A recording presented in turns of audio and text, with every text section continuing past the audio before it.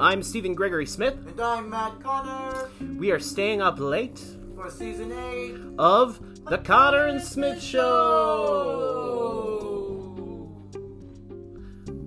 How are you? Great.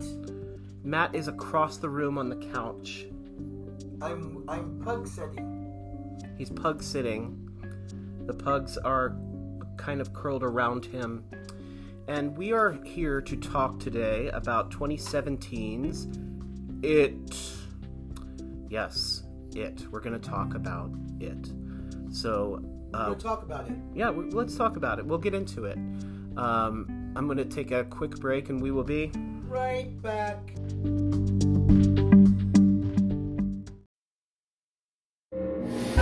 From Dathan Auerbach, author of Pen Pal, comes the chilling horror novel Bad Man.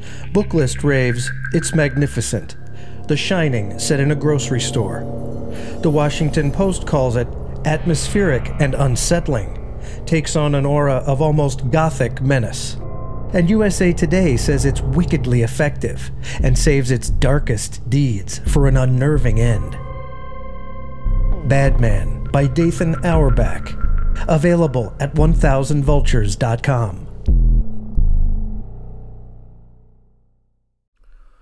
Okay, so I thought you guys had something serious to talk to me about. You said you need to come over here tonight because we're going to talk about it.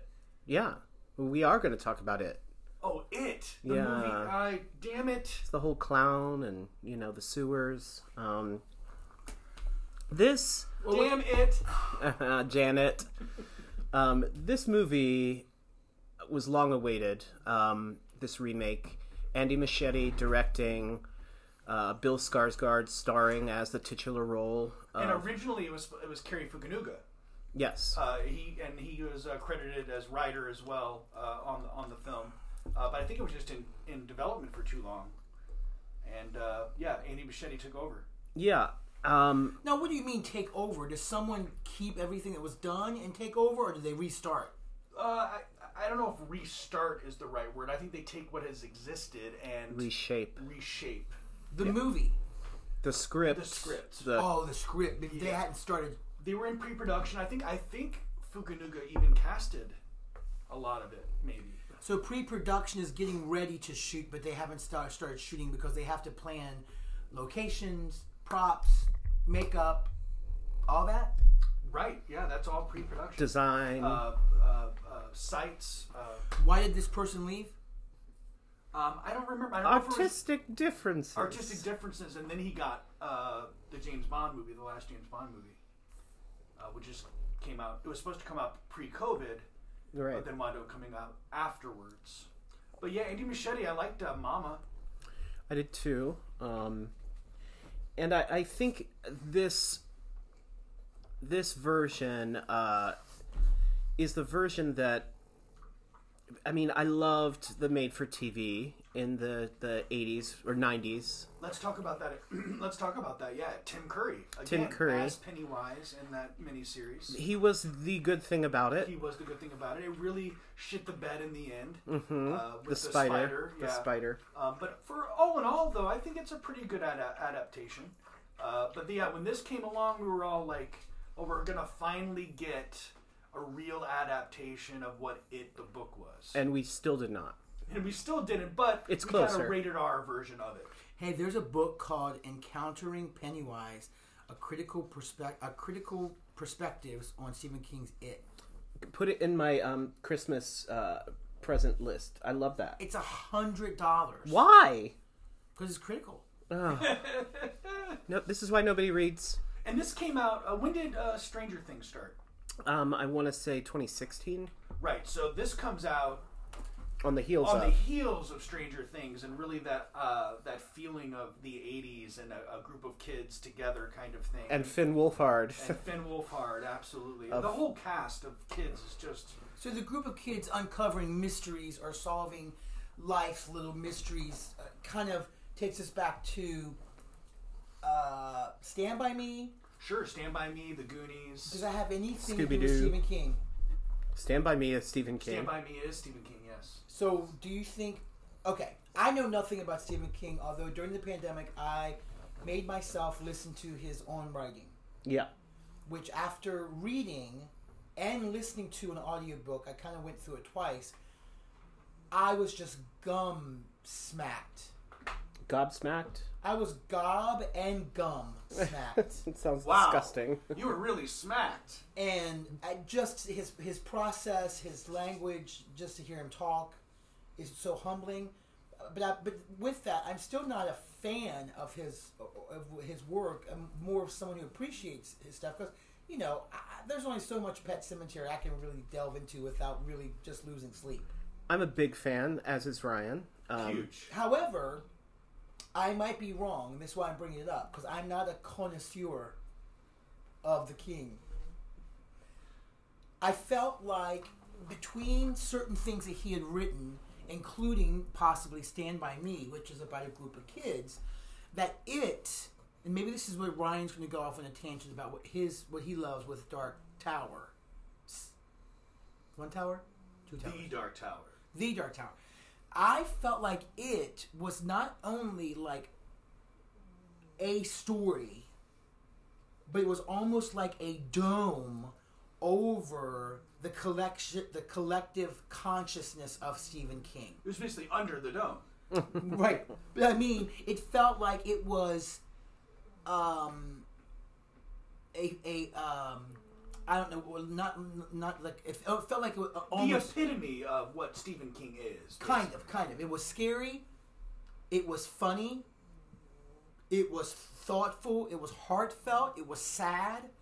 It was so much that I don't think I've ever felt in a Stephen King film before. Now, keep in mind, I don't go looking for them, and I also don't watch any of the series stuff of like, oh, have you watched the TV The Dome or the European Dome version where they actually it's you know, whatever, it's out there. That doesn't exist, but that's okay. But I felt like this really, I went into the movie theater and cried And at some point. At both of them. At both of them.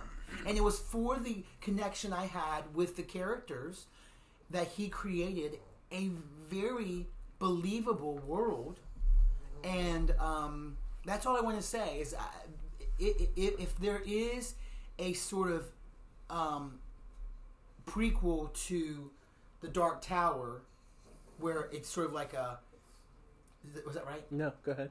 Where there's sort of like a overview of what Stephen King is capable of, I thought it was like a masterclass in who he is as a writer, and I didn't think one or two could be challenged by which one was better, and I know that it can be, but I don't think it mattered, because I thought that and I know the book, you read the book, yada, yada, yada, this happened, and that happens, right? But outside of the book and what was changed for the film or whatever, I thought they both were fucking brilliant.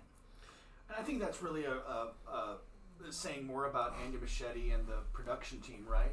Mm-hmm. Being able to adapt this massive book into and something that people loved into this wonderful film art. It was really a great movie. I enjoyed it, Chapter 1 versus Chapter 2, and I think that's just because of the way it's broken up. It's hard to top Chapter 1, 2 with the adults. When you have the kids, you love the kids so much. And I almost wish there was a recut of both of them together, where you kind of get interspersed like you did with the book, with the book and the 90s miniseries. I think what I was missing, Matt, you're not far off in what you said as far as like the world of Stephen King and the world of the Dark Tower, in something that was, however, missing from both film versions, which was the turtle. And the ritual of Chud is talked about, but it's not. And for those who have read or haven't read, the ritual of Chud, whatever it is pronounced as, is basically when two storytellers basically bite each other's tongues and hold on for dear life and try to tell each other jokes in a way until one of them cracks. And what are you talking about? That's a real thing that happened in the book? Yeah. Who are the storytellers? So I think it's, who does it Bill that goes up against the I think it Pennywise? is Bill, yeah. and they like bite his tongue and try to hold on. Or is it Richie? It's Richie. I believe it's Richie Is in this the like book. having two narrators in Into the Woods? What, do they both have different versions of the story? So it's not like they're really telling jokes. It's like mental sparring, like locked with each other. And then I think, no, it's Bill. It is Bill it's Bill, because yeah. he casts him back into the Bill's the writer deadlights. later on. He casts Bill is not successful. He throws him back into the deadlights, which launches him into space, basically metaphysical space, and he passes the body of the turtle. And the turtle is talked about as the turtle barfed up the world, and that's how the Earth is here. Isn't that indigenous? I think it does go back to some I kind think of it is, and it's in the Dark Tower. The turtle. yeah. Well, and Pennywise is a form, I believe, of the Man in Black from the Dark Tower. So it is really part of the world of what the Dark Tower is. Now, if you want to talk about an encompassing of Stephen King, as you said, I was going to say, the Dark Tower includes it, but it is a much more massive, huge canvas that he has created. Do you think that Pennywise is a version of the Man in Black, or is Pennywise evidence somewhere else in is it the Wizard of Glass? That's possible, yeah. But I thought sorry, honey, the Dark Man and the Dark Tower, whatever his name is, the Man in Black. the Man in Black, That's Johnny Cash. is also Randall Flagg. Is also he's in many forms. Yeah, yeah. Many forms. So you're saying that it is the battleship to the Dark Tower's Dungeons and Dragons. Armada. Right. So if any of this is confusing, that's probably why they cut it out of the film. Absolutely. It's just too many. But the turtle appears in other ways What's in the both turtle's films. Just the turtle. That's sad. If you created an entire world, you should at least have a name. But he does appear in different ways. There is like a Lego turtle in Georgie's bedroom. They're in the little place in the Barrens underwater, and they see a turtle. So they do incorporate the turtle in ways that they can. That's why it's there. In the classroom scene, where I think it's in the sequel where Ben and Beverly and her hair goes on fire. Yeah. In the classroom, there's a turtle on the desk. Yeah. So the turtle's always there. And played by Sophia Lillis, right? You're talking about the Young Beverly. young Beverly. Yeah. She's Fantastic. great. Yeah, just amazing. Yeah. Well, there's just something so familiar with you, with all of us, and everyone who's listening, being a child, and your imagination is so vivid that if you have a bed sheet on during a windstorm, you feel like you're a powerful, like, wizard or something, because you just believe that you can have a stick and have a sword, and all of that was so beautifully crafted, nostalgic for how, as a kid, you are fearless to go walking into that scary house together. If you think about it, it's used in so many other things. I think you said like a rite of passage with Peter Pan. Like, as children, they can fly and they believe in all of this and they want to go to Neverland, but then they lose the magic as they get older, and that comes back in tons of literature. And in the second film, when Beverly in the first one took one of the pieces of the fence gating and stabbed it through the head, so later she gives him something that's similar, and she says, in the second one, she says, "This kills monsters." This is when they're grown up. And he says, "It does?" Yeah, played by Jessica Chastain, right? Yeah. Yes. And she says, "It does if you believe it does." And concurrently in the made-for-TV, the young Eddie Kaspbrak has asthma bad and takes his inhaler and squirts it in its face and says, "This is battery acid." And it like melts his face a little because he believed it was battery acid. Right. And I think it also goes to the fear that a child can have because they have such great imaginations and they can think of all of these wonderful things but also these horrible things, and that is what Pennywise feeds on, is fear. The fear of these children. So these children coming along that have fear but are able to deal with it. That's the whole theme. Isn't it interesting, though, that in Dr. Sleep we already talked about, Pennywise says something about, like, when you get older, you don't taste as good, and And it's the same with the steam vampires in Doctor Strange of like, you have to get them young. The true knot. Yeah. You have to get them when they're young. And that's kind of like a weird, creepy, pedophile thing to sound, but it's also about imagination and power of imagination, power of the shine or power of their own. Maybe all of these Losers Club members had a little bit of the shine to them. Who knows? I think so. I think that's why he focused on them so much. And why they were drawn together, almost like a true knot of their own. Absolutely. Because they're a true knot. Yeah. So, like, the first film is great. I mean, just a wonderful horror film. It has scares, it has gore, it has a message, and it's all shot and done in a wonderful way, taking place in Derry, which is another Stephen King haunt that he writes about all the time.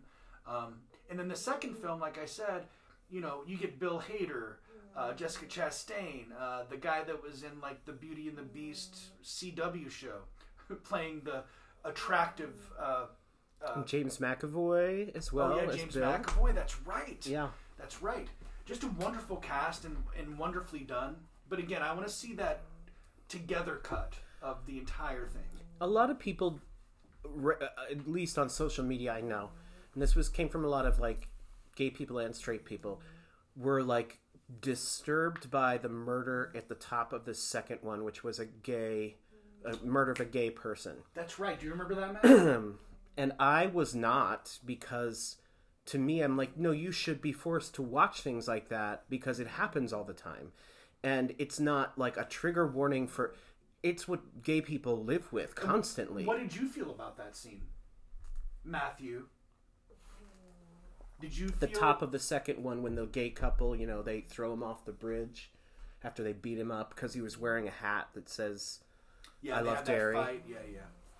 I don't understand being offended. Because they're like, why show the homophobia and gay bashing? And I was like, because it exists. And they're like, this film is not about that. I'm like, this film is about evil in all the different places it can thrive. And why wouldn't Pennywise come back in a time like this? Mm-hmm. Right? Mm-hmm. Like, I think Pennywise has. Yeah. Right. No, totally. Yeah, that's the point. I don't understand how someone would say something should not be shown. Yeah. That's like asking someone to hide the books. Well, it's the whole past perfect movement, which I understand. Of like, okay, if you're doing an 80s movie or TV show, maybe don't have the gay kid called the F word. Maybe don't have that because it makes younger people viewing it feel... I get it. This is based on a novel. The novel was written in a certain time. The movie was made in a modern time. But the book centers the second act of this. It actually starts the book. The murder of this guy, this gay man. They're going to be faithful to that book. And there's a reason that he was killed. He also has a childlike quality about him, even as a gay man. And he was naive enough to think that he could do whatever. He had a fearlessness to wear that hat and kiss his boyfriend. So was this in the book? Yeah. So once again, the author's intent is there. Was for an intention. Well, it's like, okay, so Judi Dench said this. I don't remember about what thing was going on at the time, but she said, we still go look at Caravaggio's. And Caravaggio is a painter that was a murderer. But we still are able to look at his art, even though, I don't know, it's a very fine line of... It's very fraught. Yeah, are we... I don't know. Like, yeah, I can recognize, and I think this is probably the point. Not everybody can recognize that as this is an allegory, a metaphor. This isn't the way you're supposed to really act. And I guess that's the point. There are people that can't see that beyond the surface. And there are things in the book that... And the movie's not advocating for it. No. There are things in the book I'm glad were cut out. There's a very controversial scene where young Beverly has sex with all of the other boys in the Losers Club. And that's on Stephen King, because that is... it's problematic. It's not just problematic. I mean, it is problematic, but it's wrong. Mm-hmm. And that doesn't mean that it didn't happen at that time period. Right. In some form, in real life. And again, not saying that it's good, it's wrong, it's bad. Mm-hmm. but can we not talk about things that happened? You would be surprised on the message boards and things that I've seen a bit like, I don't know why they didn't put this in. I'm mad they didn't. And I'm like, really? Really, are you? And you're mad, but then there are people are mad that a gay guy is killed? What is happening to the world? Yeah. The book is one of those reads that, much like The Stand, when you get through it, it's just emotional. You put it down, you feel like crying, you feel like, I mean, especially the ending of it is I never want a really good book to end. And then when it does, and it's so good, it's like losing someone. It is. It's a loss. Both it and The Stand, I felt that way, and I've read them both several times, and it's the same wonderful journey. Not to go on a tangent, but do you remember in the 90s when they released The Stand, the unabridged version? Absolutely, I read that one. Oh my God, like, it was an event. Mm-hmm. It was, when's the last time, let's talk about books for a second. Like, when was the last time that kids were really, I just read this article that kids are not reading as much as they used to. Yeah. Like Harry Potter, even though, again, the author of that is problematic. Yep. As well she should be. Yep. Where are all of our authors that are reaching out to children of now, and why aren't people having their kids read? I don't know. It's such an tech. enriching world. It's tech. It's their screens.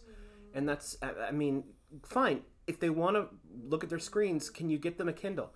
Can you get them to read in some other way? I understand that tangible books are dying, and that's a thing. I also understand there are little free libraries out there everywhere, at least here in Arlington. Like, I remember being a kid and something would come out that I knew that it was a book, and I'd be like, I have to read the book first. Mm-hmm. You know what I mean? Like, and I still do that to this day. If there's a film, I try to, yeah. Yeah, and it's like this.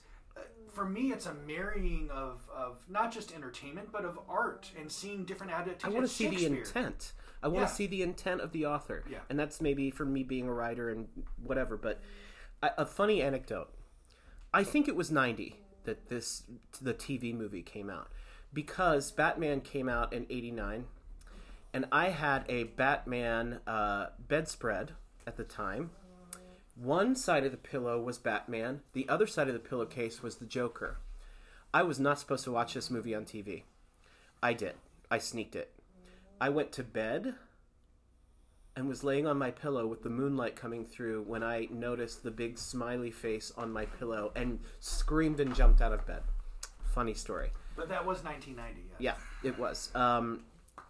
But to bring it back to, I think we could, instead of just calling this about 2017's It or 2019's It, I think we can just call this podcast This Is It. Because we've talked about the book, we've talked about the miniseries, everything about. Getting ready to do a prequel. Welcome to Derry. It is happening. And is Bill Skarsgård? I don't think he is, and that breaks my heart. Yeah. Because Annie Machete's back.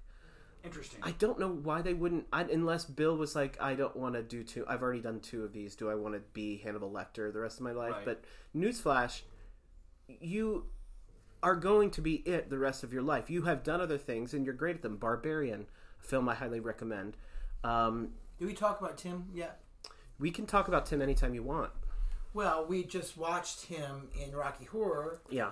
And then he was It. In the 1990. In the movie. Mm-hmm. I'm sure there's other people who have played It. Nope. Just the 2. Just the 2 of them. Bill Skarsgård and Tim Curry. Is that is this Tim Curry's only other sort of horror film? Well, Legend we watched, right? Which is more fantasy. More fantasy, yeah. He plays the devil, kind of, but yeah. I think so. Yeah, I mean, Clue is a comedy, but kind of a mystery thriller It's kind a of thing. Silly comedy, yeah. It's just funny to see his fantastical characters and what people entrust him to do and be. Can I tell you what one of the hardest things watching the first It is when Chosen Jacobs, who plays Mike Hanlon, when you first meet him and he's there with the sheep or the goats trying to kill the cow with the bolt, like horrible, and he can't do it, and then his grandfather does, and they show it. I mean, that was one of the most horrifying things. Yeah. And you start out with that character. It was bad. Stuff like that is just, and he showed it. He showed the bolt going in. Oh. Let's talk about briefly in the later films, the more recent, the many different incarnations that it takes, because they're fascinating to me. One of the most fascinating to me is the painting of the woman, abstract painting of a woman playing the flute in the synagogue. Oh my God! And then she like comes alive and Yeah. comes towards him. It's so disturbing, and you just hear the flute playing. Is it real? What do you mean? Is the painting a real painting from like Oh, art? I do or not is it know. like made up? Maybe, I don't know. I But don't know. creepy. There's of course the what I love that Pennywise does in these adaptations, that they describe it in the book. They say everything he does is just a shuck and jive. You know, when either of the dogs, our dogs, are like on to the next thing, they shake. Pennywise shakes too when he's like about to get into something, and it's animalistic behavior that's interesting to see. And sorry. No. Andy Muschietti also uses wonderful background scares like Mike Flanagan does. Mm-hmm. So like when what's the guy that listens to New Kids on the Block? Oh yeah, Ben, when he's at the library, the public library, and he's going through the history. the lady. The librarian is behind him, just standing there, and you know it's Pennywise. It's so creepy. There's so many little bitty things like that that really add to a creepiness feeling of the film. It's great. The I old love it. lady in the second one, Oh my gosh, running really quick, getting all Naked. Oh, or when she says, "Well, you know what they say: anyone who dies in Derry never really dies," and then like freezes for an uncomfortable period of uncomfortable time. period of time. Yeah, I think that they got the spider right in the sequel, I agree. because to de-Pennywise Pennywise at this point is why in the original miniseries it was like, oh, it's just a crappy special effects spider. We lost Tim Curry for this piece of shit. Because don't they make Pennywise a part of the spider? Yes, he is Yeah, the head. He's the head. And all the legs still have the striped, like, you know, outfit and everything. I also think it's interesting how they killed him, because that's not from the book. They made him feel small, which a lot of people did not like. I thought it was brilliant. I thought it was brilliant. I did too. It was so good. And how even when he was little, he was like, "I'm the eater of worlds." But to make him feel that small. And then right before they kill him, he says, "Look at you all. You're all grown up." Which is such a weird thing to say right before you die. But I think there's something so... I cry so much in both of these films about the loss of my childhood, about the loss of friends that you outgrow, that move on to other places, that you know every time you say those goodbyes, you're probably never going to see them again. And it's the whole point of, like, coming to terms with your fear as a kid and your imagination and growing up. And moving on.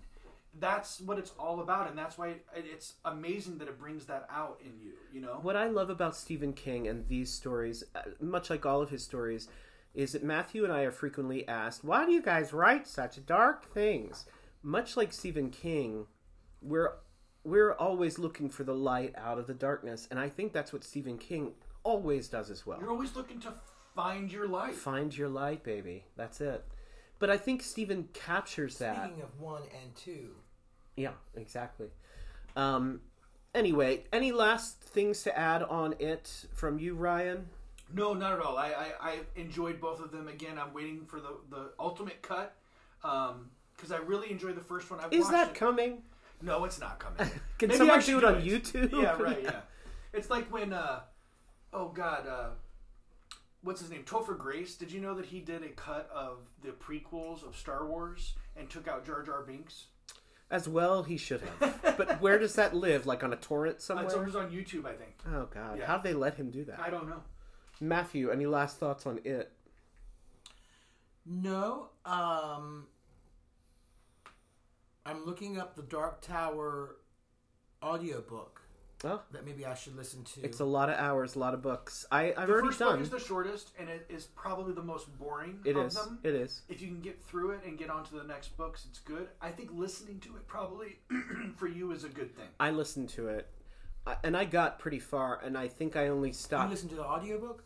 Yeah, but this was years ago, and this was when I was driving to Olney, so I needed time to kill, and I had the old truck that had a cassette deck, so I bought the audio books on cassette, the only way I could listen to it. I had an 8-track once. And then the only reason I stopped was because the truck was gone, so we sold the truck, so... Oh, no. Anyway...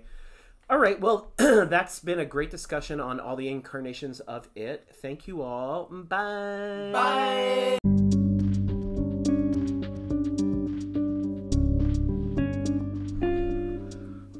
All right, thanks so much for listening to our very serious discussion on it. Did you have a good time, Matthew? Watching the movies?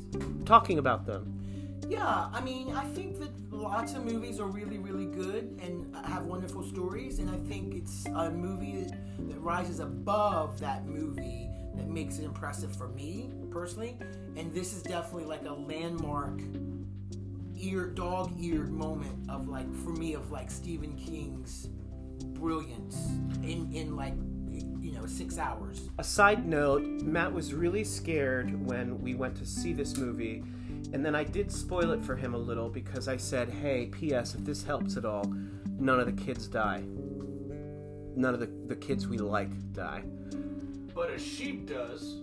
A cow. A cow. Because I was hoping that they were going to die.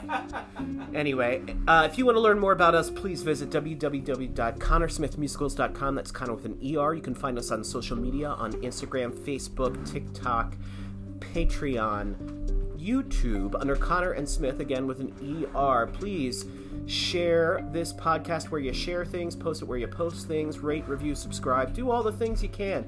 If you want to support us on Patreon, the link is in the podcast notes. Thank you to all of our Patreon sustaining members. We appreciate you and love you. And if you want to join our Patreon family, like I said, info's in the podcast, please follow Ryan on Letterboxd. The link is in the podcast notes. Ryan the Dean. Ryan the Dean. All right, thanks so much, everyone, and we will see you tomorrow. Bye!